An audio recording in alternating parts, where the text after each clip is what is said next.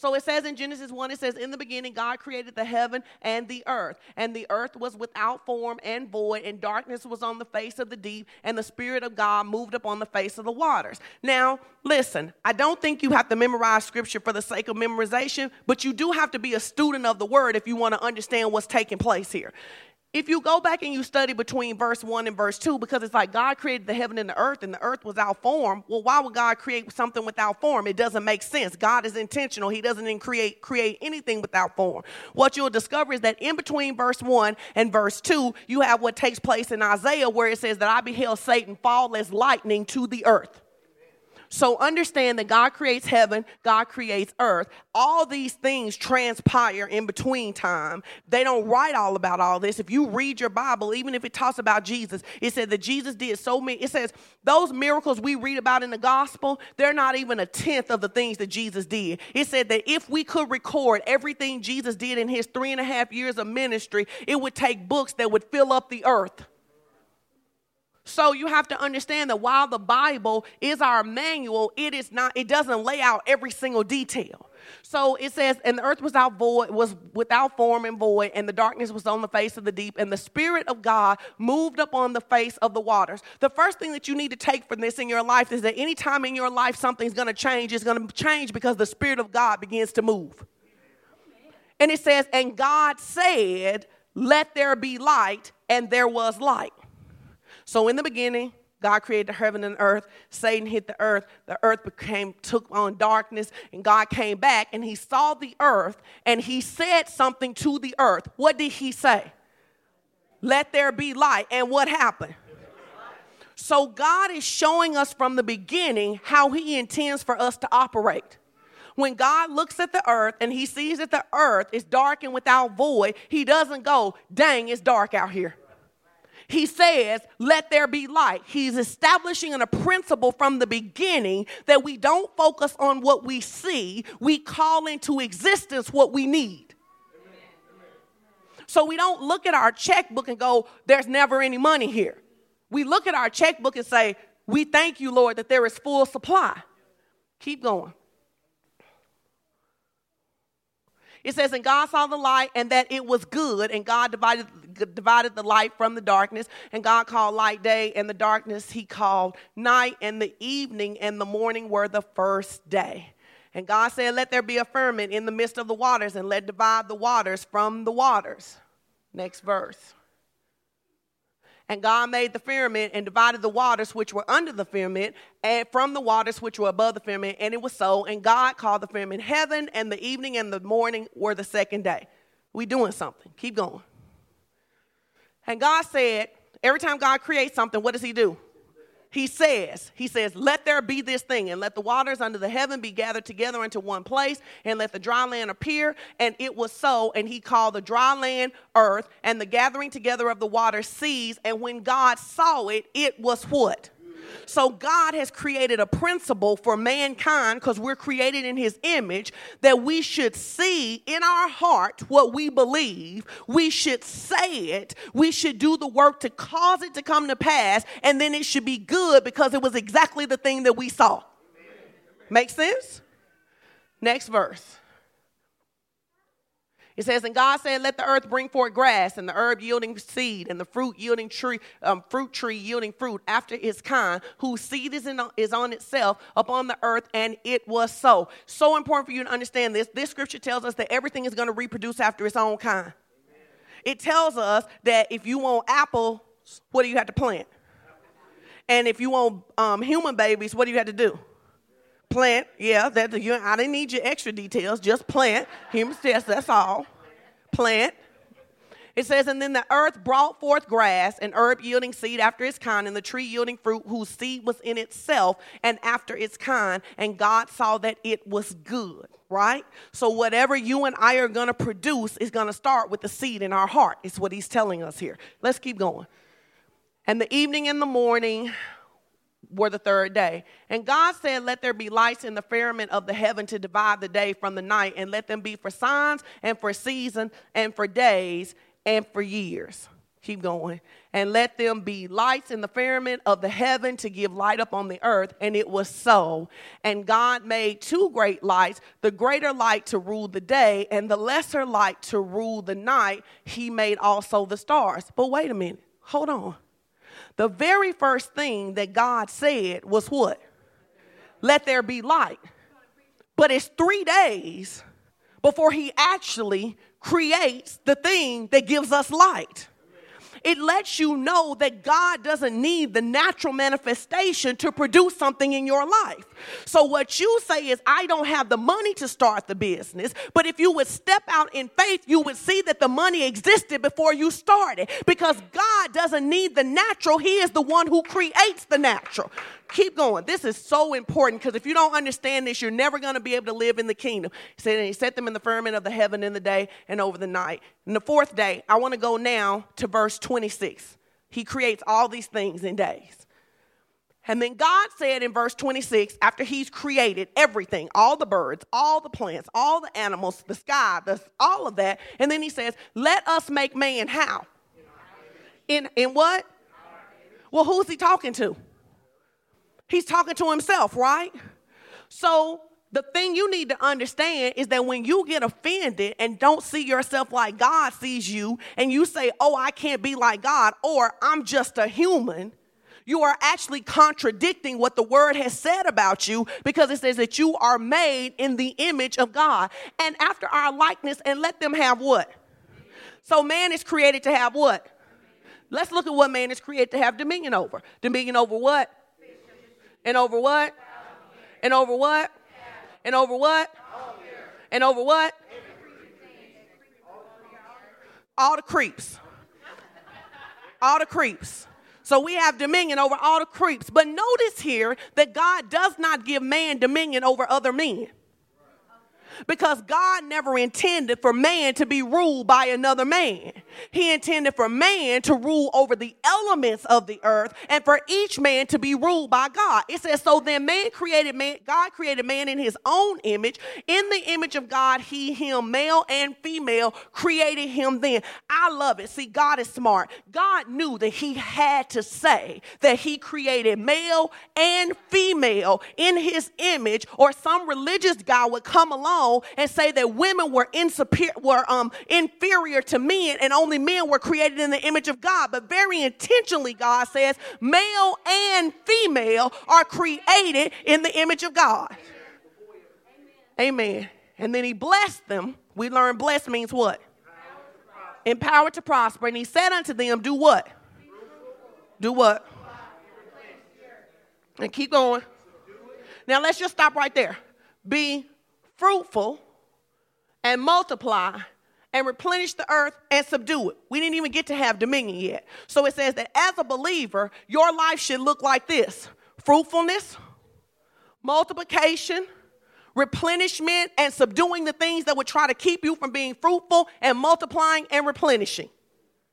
He says, and have dominion over the fish of the sea and over the fowl of the air and over every living thing that moves upon the earth.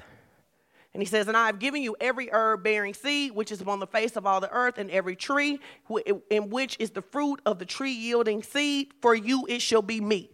Now I'm trying to illustrate a point here, that in the beginning, God's intention were for you and I to live in victory. Notice this. He doesn't bring us to a barren place and then create. He takes it and makes it fruitful, and then he places man in there, and he says, now your job is to do more with what you started with. So he says, listen, be fruitful, use, multiply what you have. So this is his first intention for man. Then if you read in Genesis 3, you'll discover that Adam and Eve get deceived. The Bible says that Eve was deceived and Adam disobeyed. And basically the serpent, so they were already made in the image of God. Did you read that? They were made in the image of God. But when Eve gets tricked, she gets tricked because the serpent says to her, if you do this, you will be more like God. Now, the challenge with religion is that religion always wants to tell you that you got to do one more thing to be more like God. But the Bible says that the moment you accepted Jesus Christ as your personal Savior, you were remade in his image and you are already like God. So Adam and Eve sin, and all of this abundance that's on their life gets stripped away. And they go into this place where they begin to toil to live. They begin to struggle. They live paycheck to paycheck. They're barely making it. That's where the pain of childbirth comes into place. None of those things existed before the sin. But then God says something interesting in Galatians. Let's go. I do want you to pull this up, Galatians 3:13, because I really am trying to show you something so you will live at the level that God is calling you to live. I am trying to invoke you that you will begin to be a student of the word so that you will begin to see what God has for you and you will stop settling for things that don't belong to you. 3:13. Now, this curse, wait a minute, hold on. Let me back up. Don't move the script. So what happens is because all of humanity is in Adam and Eve. When Adam and Eve sin, all men become sinners. Sin is not about action as much as it's about a state of identity. So when Adam and Eve sin, all men become sin. Well, that makes sense to you, right? If you have a kid by Strickland, all the kids become what? Stricklands by virtue of who their daddy is, right? So the Bible says that sin entered in through one man's disobedience. And it says, but redemption entered in by one man's obedience. So we got into sin because of Adam, and we get out of sin because of Jesus. But not only do we get out of sin, it says that he did what? He redeemed us from the curse. What does curse mean? Empowered to fail. So it says that if you have accepted Jesus, you have been redeemed from the curse of failure. Amen. Say, I've been redeemed from the curse of failure. Why? Because Christ was made the curse for us. For it is written, cursed is everyone that hangeth upon a tree. Verse 14. That the blessing of Abraham might come upon the Gentiles through Jesus Christ, that we might receive the promise of the Spirit through faith. So I told you, anytime God is going to do something in your life, he's going to do it through the power of the Holy Spirit, right? He did it in the beginning when he created earth. He did it now as your born again state. The Bible says that the moment that you accept Jesus Christ as your personal Savior, you are sealed. You belong to God forever. Say, I belong to God forever. Now, here is the challenge. I'm going to get some people because I want to do an illustration. Can I get the Smiths? Can you guys come here? So the Smiths are Adam and Eve. Don't stone them. Don't throw rocks at them. It's all y'all fault. If y'all had done better, we wouldn't even be here today. So they represent Adam and Eve. So every single person that is born into sin. Right? That makes sense. BJ, come be Jesus. Stand over there. Over there. So this is the kingdom that every man and woman is born into. Does this make sense? And then Jesus comes and Jesus says, if you believe in me, I will translate you out of, come get me, BJ. I believe. Out of, take me back to your kingdom. Out of and into. Now, I still look like them, but I am not like them because I have been redeemed. What's an even more potent example of it? Adoption. They have me. They decide that they need to give me up for adoption. When he adopts me, they have no ties to me. Now, I'm going to help because black people be struggling with this, okay? You somebody adopt a baby and you still like, that's so-and-so baby. No. The adoption papers, the law came in and said that you might have had Smith blood, but you're no longer a Smith. You have become a piggy, which means you don't have a right to inherit their curse. and you have a right to inherit his full blessing. Here's the challenge for most believers. You have been translated here, but you live here.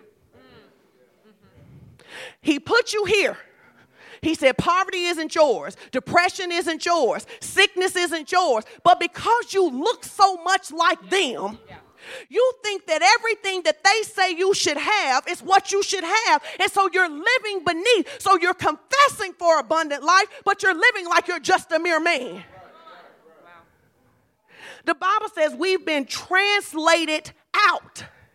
Not just out. It would have been great to just be out of sin. If you had abusive parents, it would just be great to be free from abusive parents, right? He says, not just are you translated out from under the curse of the law, the abuse of sin, the abuse of the curse, but you have been translated into a new place. Now, here's the problem with adopted kids sometimes. Adopted kids cannot always appreciate their new environment, because they keep talking about how they don't look like their new family. And so they spend their whole life trying to reconnect with the old when they've been translated into the new. So my challenge to you is to get you to see that the moment you accepted Jesus, you may still look like the world. But that's not who you are anymore. Now you live over here with full access to everything God says belongs to you. So you're here with full access, living like you're here with no access. And so that's why you think you need to do more. You need to pray more. You need to do all of this stuff to jump through enough hoops to get God to. And God is like, listen, I already changed your name. You already belong to me. So we don't pray because we're trying to get God to move. We pray because we believe he's already moved. And prayer conditions me and positions me to receive what's already been established for me. And if you don't understand the difference between that, you will spend your life begging God for what he's already giving you. Does that make sense? Amen. Thank y'all. Appreciate y'all. This is crucial to understand.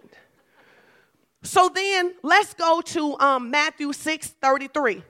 So that's why we keep saying, oh, yeah, thank you, Holy Ghost. So that's why we keep saying that if you're going to live in the kingdom, you got to live by faith. In the world, the currency for exchange is what? It wasn't a trick question. I ain't trying to trick y'all today. The currency for exchange in the earth is what? In the kingdom, the currency for exchange is faith. Faith is the currency of the kingdom. But because the kingdom of God is superior to the natural kingdom, you can use faith to get whatever you need in the natural. God took his faith, he used his faith to create light. He took his faith, he used his faith to create nourishment. You can use your faith to create whatever you need, but if you don't know that you have a right to, you will live your life beneath. Say, I'm done. Living beneath. Amen. Y'all didn't sound fully convinced, but by faith, we go keep going. Let's look at Matthew 6:33. Matthew 6:33. My people, they coming.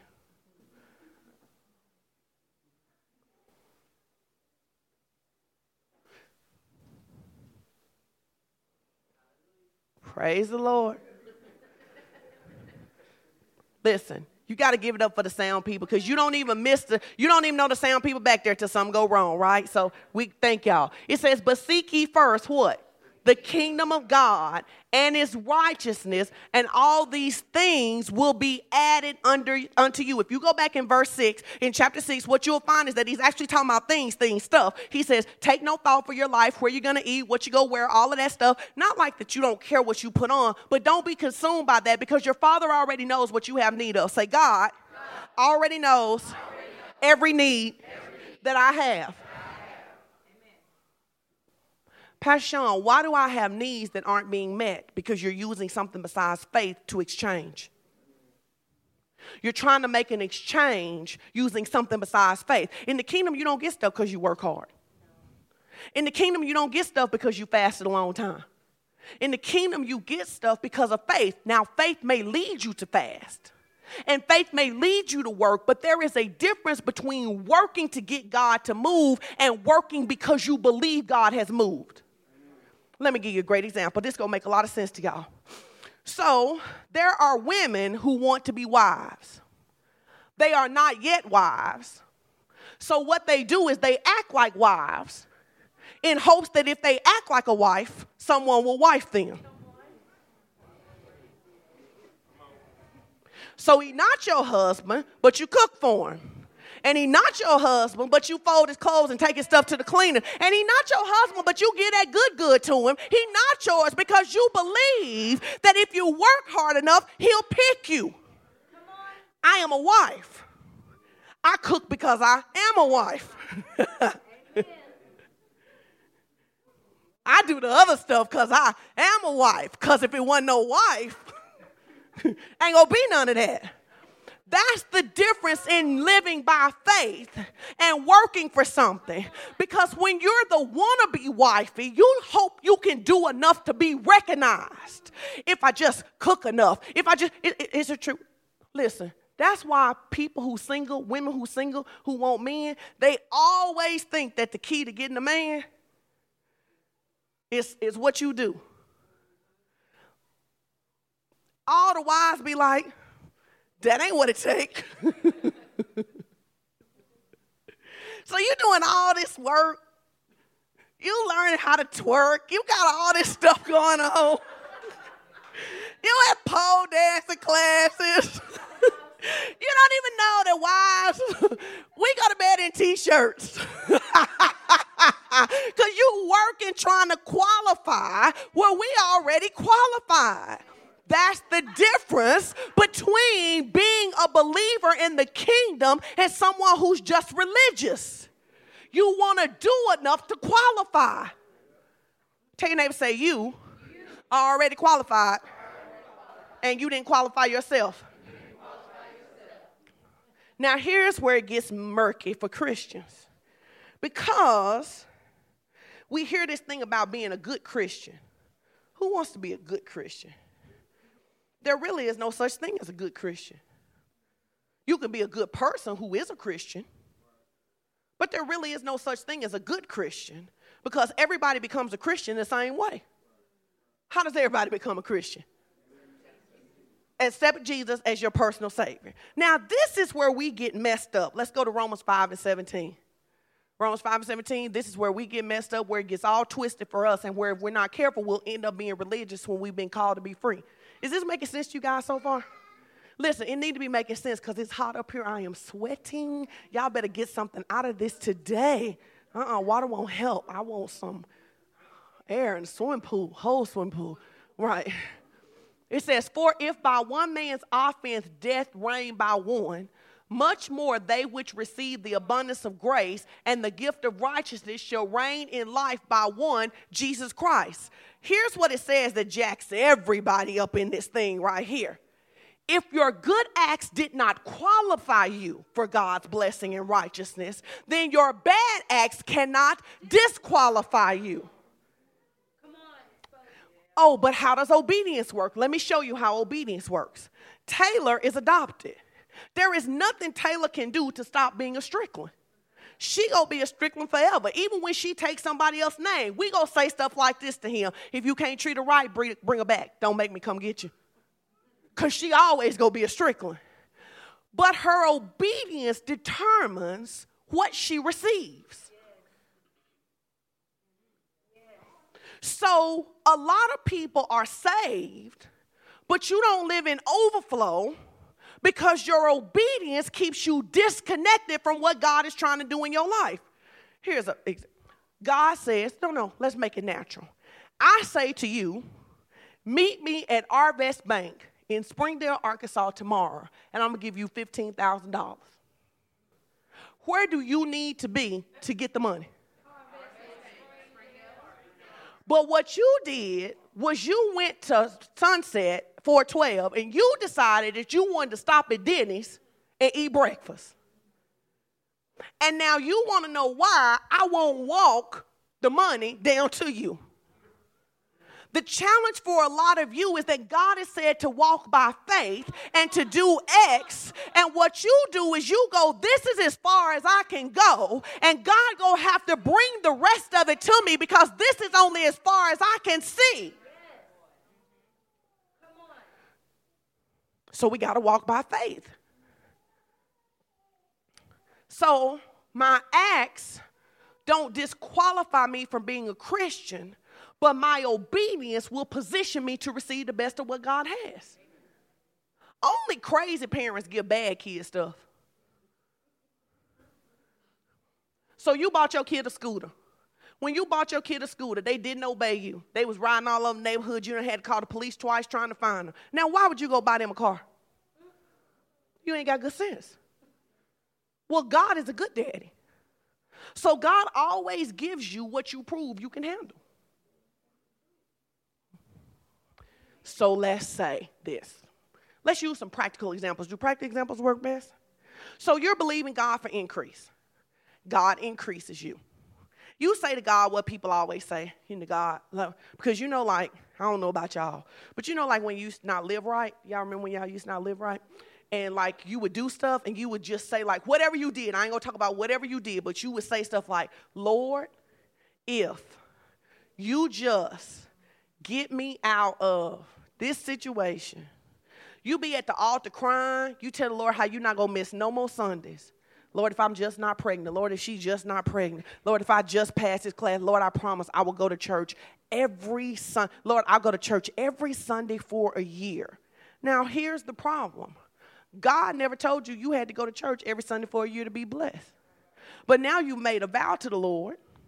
And then the moment she's not pregnant, or you not pregnant, or you pass the class, you forget that you made a covenant with God. And then you go back and do what you did before. So we don't want to be the kind of people that have to live. The children of Israel were the prime example of this. They had to be in trouble to live for God. Tell your neighbor, say, don't be a person who has to be in trouble to live for God. Have you ever noticed when your kids are in trouble how obedient they get? How much extra stuff they can do? Like when your kids get in trouble, they got a lot of extra on their life. You know what I'm saying? Like you ask them to wash the dish, they like, we ain't just wash the dishes. We straighten up the counters. We put this Tupperware in there. Like, if you would just be consistent doing the things I ask you to do, you wouldn't feel like you had to offer all this other stuff. And so some of you feel like you have to offer God this extra because you don't do the things he tells you to do. Amen. So the challenge is, so I talked about the kingdom currency is faith. Well, it would be like if you and I, if we all got on a plane today and we went to Dubai. When you go into a new country, there's always a currency exchange machine. So you can use the money that will work in that society. Some of us are just so accustomed to getting everything we need by how hard we work and how much money we have that we don't realize that that's not how you get anything in the kingdom. In the kingdom, you get everything by faith. How is faith distributed? How is faith expressed? Obeying God. Tell your neighbor, say, you express your faith by obeying God. Here's a real simple example. How did you get saved? The Bible says in order to be saved, you got to do what? You got to believe in your heart and confess with your mouth. Right? It didn't say you had to come up in front of the church and do it, right? But it did say that you had to do what? Believe and confess, right? That is an example of how your faith produced obedience.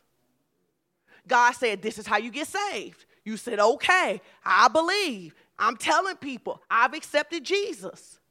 So God says, here is how you get financially blessed. You tithe. You say, that don't make sense. Why would I give God 10% of my income? Are you still a child of God? Yes. Do you get access to what tithers get? No. You know why? Because you didn't participate in the process. God is not moved by need, and this is hard for people to understand. God is not moved because you need something. God is moved by faith. If God was moved by need, there wouldn't be anybody with a need in the world. He's moved by faith. How does God feed 1 million people in Africa? He stares the desire in somebody's heart and they respond in obedience. When you're crying out for a church that you can go to, how does God get you to a church? Somebody got to say yes, they will, in the pastor. Somebody got to be obedient to the call. You say you want a wife. You say you want a husband. Somebody got to be willing to marry you. You can't use your faith. You can't just pick random people and decide you go marry them. There has to be a response. Is this making sense? So the most important thing we can do is learn to live in the kingdom. The kingdom has a different way. Like, it's so interesting that we live in Northwest Arkansas where there are lots of people here who are not from America. And you have the opportunity to understand that when you're exchanging sometimes, that when you say something, it doesn't mean the same thing. And so sometimes for Christians, because we haven't taken enough time to think like God, to learn how God thinks, we're really good with religious language, but we're not saying what God is saying, and so we're not getting what God is saying that we should have.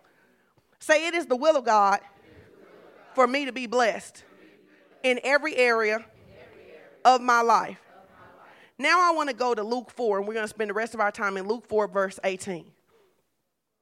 And if you go to 1 John 3 and 8, it says that Jesus came to destroy the works of the devil. What are the works of the devil? Poverty, fear, sickness, death, destruction. But we can sum it up that the work of the devil is the curse. It is anything in your life that keeps you from living at the maximum place that God has called you to live in, right? So Jesus came to redeem us from the curse and to destroy the works of the devil. So literally, it's like this, which is one of my favorite examples to use. When the Emancipation Proclamation was signed, every slave in the United States was immediately free. Say immediately. But do you know that there were slaves in Texas that stayed enslaved for another year because they didn't have the word yet that they were free? Do you know that there were slaves that once they were released wouldn't leave the plantation because they didn't know how to live outside of being controlled by somebody else? So it's not just enough to hear the word. You have to decide to act on the word so you can produce what the word says you should have.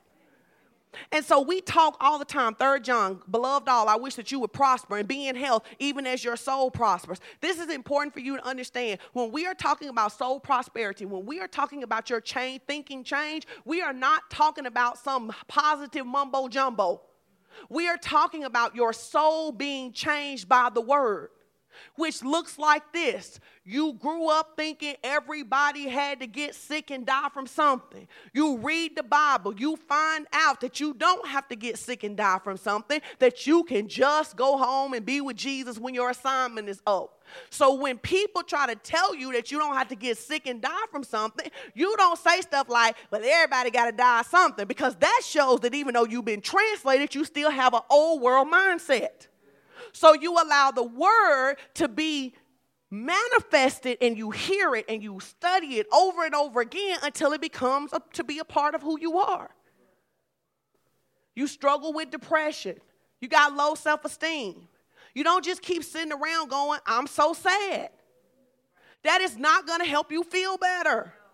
You have to find out what God says about you. You say, the devil says, you're not enough. The word says, I am more than enough. It says that I am accepted and beloved. And if that means that you got to say it to yourself 2,000 times a day, so be it, because once your soul gets free, you'll be free. Amen.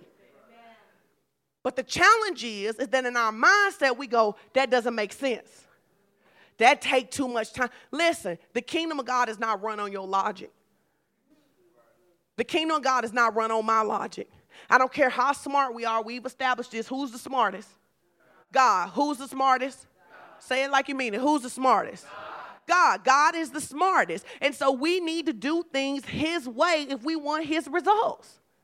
Don't you hate when somebody wants your stuff, but they don't want to do it your way? It just irks me.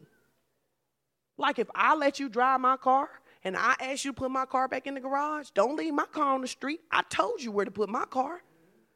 Now, I'm not like God. He give you a bunch of chances. I just be like, you can't drive my car. You don't have no respect. All right? So, Luke 4:18. Luke 4:18, I want you to look at this. So this is Jesus. Jesus on the earth. He's prophesying. He's telling them, as it was customary in their temple, they went to church just like we do, except they didn't have a lot of praise and worship. They just had reading the scriptures all day long. So you should be thankful. You should be thankful. So it says, the Spirit of the Lord is upon me, because I told you, every time God go do something, what's he going to do? He going to use his Spirit in order to do it. That's why you can't afford to be afraid of the Holy Spirit. You don't even have life power without the Holy Spirit. It says, the Spirit of the Lord is on me because he has anointed me to do what? Preach the gospel to the poor. He has sent me to heal the brokenhearted, to preach deliverance to the captives, and the recovering of sight to the blind, and to set at liberty them that are bruised. Here we go. Now let's actually walk through this scripture. Jesus is there preaching. This is a scripture that's actually in Isaiah. They're prophesying that a Messiah is going to come. And when this Messiah is going to come, he is going to heal, deliver, and set the people free. The very first thing it says that he is going to preach the gospel. What's gospel? Good news. So he is going to preach the good news to who? The poor. Well, what does poor mean? Lacking, right? So I looked it up because I think it's important for you to study the word and see what it actually means if you go back and look at the Greek word for poor. Here are all the definitions, and you can just grab whatever stands out to you.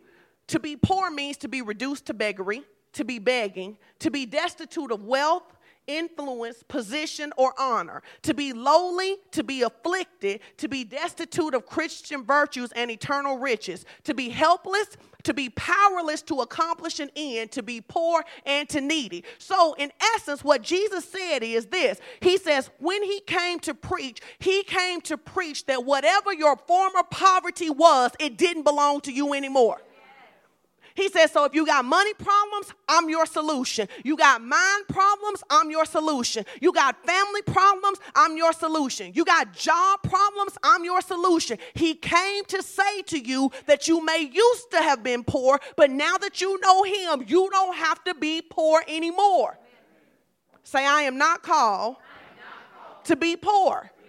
This is so important because if you don't understand this, then when someone begins to talk about how God wants you wealthy, then the nature in you, the Adam nature that's used to poverty and lack will fight against what God is trying to do in your life. And you'll say things like this, well, it really don't take all that. Oh, Christians are so wasteful. Well, go back and read your Bible. In the book of when Solomon became king and he asked God for wisdom, and the Lord said, because you may ask for wisdom, I'll make you the wealthiest man that ever lived. If you go study it, they were so wealthy that they threw the silver outside of the city gates for the poor nations to get. They were so wealthy that it says that when Queen Sheba came to visit, that Solomon's servants were dressed so well that she passed out. God does not have a problem with stuff. Say it. Let's say it together. Say, God doesn't have a problem with stuff. Now, the poverty mentality says this, and we can always see the poverty mentality at work, because the poverty mentality always believes that someone else's increase is the result of your lack. Here, let's see it on both sides. If rich people weren't so greedy, we could do better. Poverty mentality. If it weren't so many people on welfare, we could do better. Poverty mentality. Anytime you believe that your increase and your abundance is tied to somebody other than God, you have a poverty mentality. Anytime somebody else's stuff makes you uncomfortable, you have a poverty mentality. Listen, this is what Edwin and I say all the time. Let's say that because we got a lot of people in our family, when you have a lot of people in your family, stuff go fast. I mean, really, if you just got one kid and you buy a box of 8 fruit snacks, you get 8 days. Well, we got 5 kids, so that means that by the second time, everybody can't get one, right? And so what happens sometimes is that one of our kids will say, they ate all of the so-and-so. And we always say, that's not all they made. There's more. Even if they ate all the Frosted Flakes here, you know they make millions of Frosted Flakes every day? So in reality, if you're poor financially or struggling financially, it's not because somebody else took your money. It's because you haven't tapped into what God desires to do to you that would cause you to increase. It is not their wealth that's keeping you in poverty, and it's not the poor people's poverty that's keeping you in poverty. We all have access. Say we all have access. Then he says, I love this because God is smart. God knows that it's real hard to talk to people about the rest of their life when their money messed up.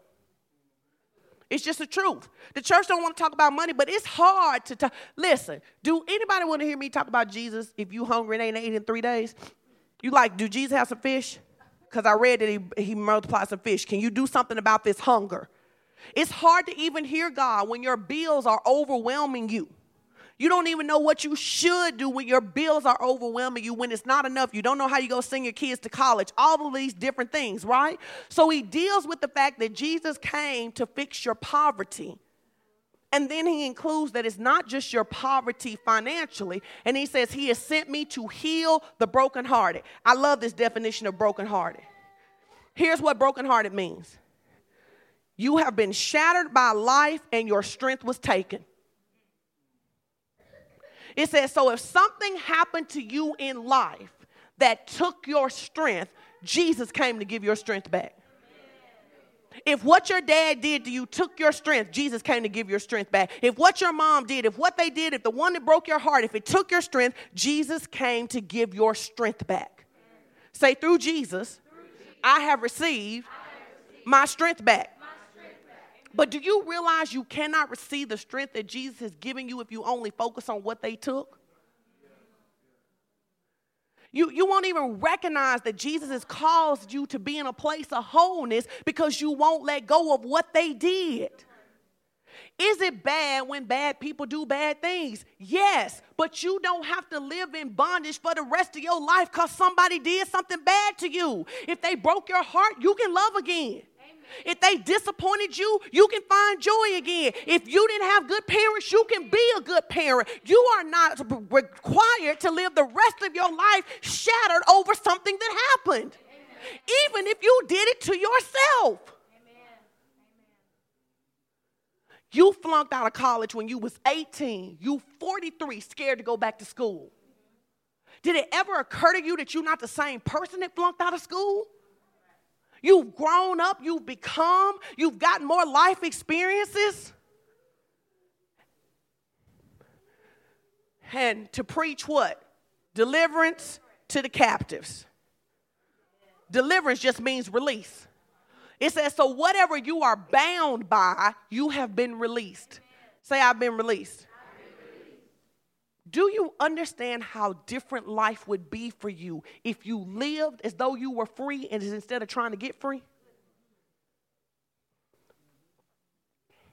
You're not trying to get free. You are free. And all the enemy does is try to put circumstances on you to get you to make you think you're not free, to get you to agree with him. What does the word captives mean? People who are imprisoned or confined. I love this definition. Because it says you have confined how good your life can be based on what you've seen around you. You've decided how much wealth you can have, what kind of job you can have. You've decided where you can go on vacation. You've decided how much you can give. You've decided how many people you can help. You've decided how much joy you can have. You have been confined by something other than what God said. The only limits on our lives are that we don't touch what God tells us not to touch. I'm going to say it again. The only limit on your life is that you don't touch what God tells you not to touch. And other than that, you can have whatever you desire. Well, they don't give promotions to people who don't have degrees. Okay. Then you got one or two options. You can ask God for a word. Because there are people who get promotions without degrees. I got a friend right now who is a senior VP, make over $250,000 a year, has never been to college. Just started going to college in her last promotion. got promoted over and over again and over again. Weekly has headhunters calling her for a job, no degree. But when I asked her about it, I said, why do you think not having a degree didn't hold you back? She said, because God told me I didn't need a degree to go where he told me to go. So the challenge for you sometimes is that God tells you he'll do something for you and you look at the limitations. You set everything by the limitations. So God says to you, hey, I'd like you and your family to go overseas for a summer vacation. You go, all these kids, you go and you look at the flight plan. You go, listen, they don't have Southwest over there. We're not going to be able to go. You start figuring out how to send your kids to your grandma's house instead of saying to the Lord, all right, Lord, you know how much money we got. How we going to get overseas? Because you don't realize that God wants to use the natural things to express and expand your faith. Amen. Captives and the recovering of the sight to the blind. Loss of sight, physically or mentally. Everybody has lost sight because we were separated by sin. So every one of us thinks out of alignment with God about something. And so we need to let the word change our thinking.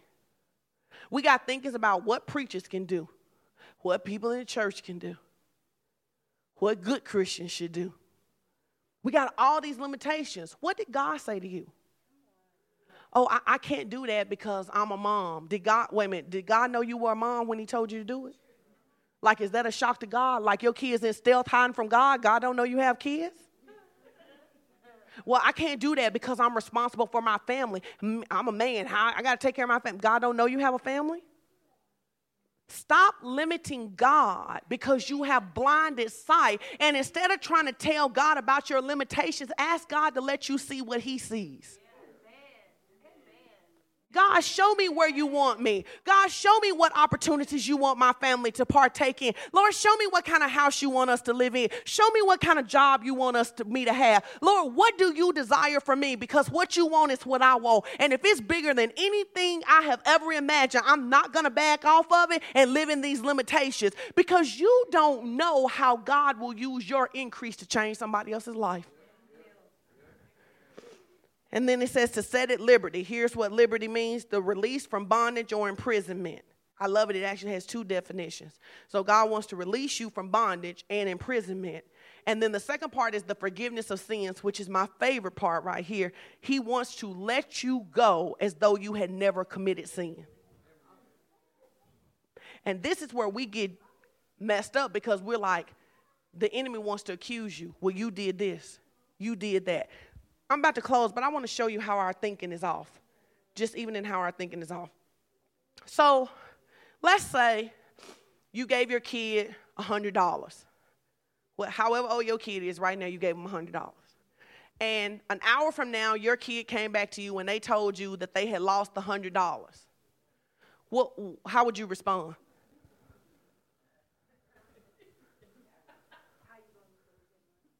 How you gonna lose that money? What else? Go ahead and say what you know your mama done said it to you. You know your mama said it to you. Money don't grow on trees. I bet you don't get another $100. How we parent is so contradictory to God. Because if you can't manage money well, God has to give you more money so you learn how to manage it. Oh, yeah. If you need patience, he gives you more opportunities. He doesn't say you don't have patience, let me block you off and never let you have a situation again. He says, oh, you need to grow in patience. I am going to give you more opportunities. You believe it about patience. You don't believe it about money because it shows there's a poverty mentality. You believe that God is so good that he'll give you another opportunity to grow in patience, but not in money. So you mess up money and you're afraid to ask again because you think you don't deserve it. That's your issue. That's not God's issue. God ain't thinking about whatever little money you think you lost and messed up. In fact, we go in with this scripture right here. Ooh, I hope I can find it. Ooh, where is it? Come on, Jesus.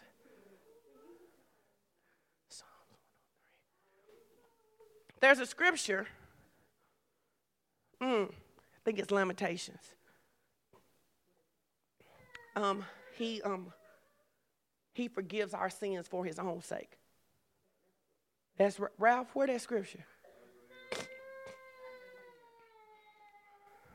They go find the scripture. I'm going to set it up. So here is where your mentality keeps you from receiving from God. If you gave somebody $100 and they lost it or they blew it, you would have trouble forgetting that. And you would think that the way to protect you and them was to not give it to them again. And so what you would try to do is institute some kind of control over the situation. But whenever God is trying to change us, he always gives us power and teaches us how to use the power.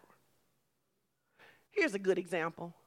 People don't allow their kids to go out and have any experiences in high school, and then they go to college and they act like a fool because you didn't give them an opportunity to learn how to manage themselves in high school where you could pull them back. So you lock them down and you take all of the control away from them and you never give them a chance, and then they go to college and they go, ain't nobody here to make me go to church? I ain't never going to church. They at parties they don't even want to be at because you wouldn't let them go to the party. Because you didn't teach them, you didn't teach them how. So God, when he wants to change your life, he will give you the very thing that the world would withhold from you to teach you how to manage it. So basically, this is how God set it up. God says, I want to be good to you, but I can't deal with sin. So I got to pour all your sin on Jesus. And now you stand like Jesus does when you come to me. See, you think that when you go to God, that you go to God as stick. You don't. You go to God as Jesus. The same rights and privileges that Jesus have belong to you. Yes, he knows your name, but you don't come in your name. You come in his authority, which literally looks like this. If one of my kids walks up to me and says, Daddy said if you give me $100, he'll give it back. You don't get the $100 because you get the $100 because who you came in the name of. So you don't get blessed because of you get blessed because of the name that you came in. Why is that important? Because you and I got too many flaws to be able to come. So what God said is he set the system up like this. He is perfect. He is amazing. And he forgets nothing. But here's what he said about you. He said, I forget your sin for my own sake. Because I can't be good to you if I remember all the stuff you did.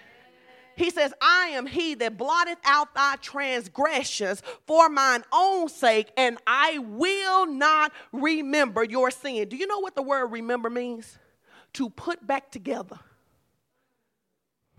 So you go to prayer and you want to talk to God about your past. But of his own choosing, he don't even know what you're talking about. You want to talk to God about how you blew it last week? Of his own choosing, he has forgotten and refuses to reassemble what you did last week. So when you're having a conversation with somebody about what you used to do, it ain't God, baby. God ain't talking to you about who you used to be. God is talking to you about who you are. Why is this important? I'm done. Oh, I want to show you this last illustration. Did you guys get something out of this today? So I want to show you this. I don't really think I need the mic except they need it for the recording. Can you hold the mic? Okay, so when I first got married, I folded my towels like this. This is how I folded my towels when I got married. Neater than that, though, but like this. But then I messed around and came into the kingdom of Strickland. And in the first time I folded towels, I was informed that this was not how we folded towels in the Strickland kingdom. That we fold towels like this in the Strickland kingdom. Chris, you used to live there. You got threes. We fold towel with threes. That's where I got it from. Threes. In the beginning, folding a towel like this felt awkward to me. because this wasn't how I folded towels. This was how I folded towels. That other step didn't make sense. But now after 21 years of folding towels,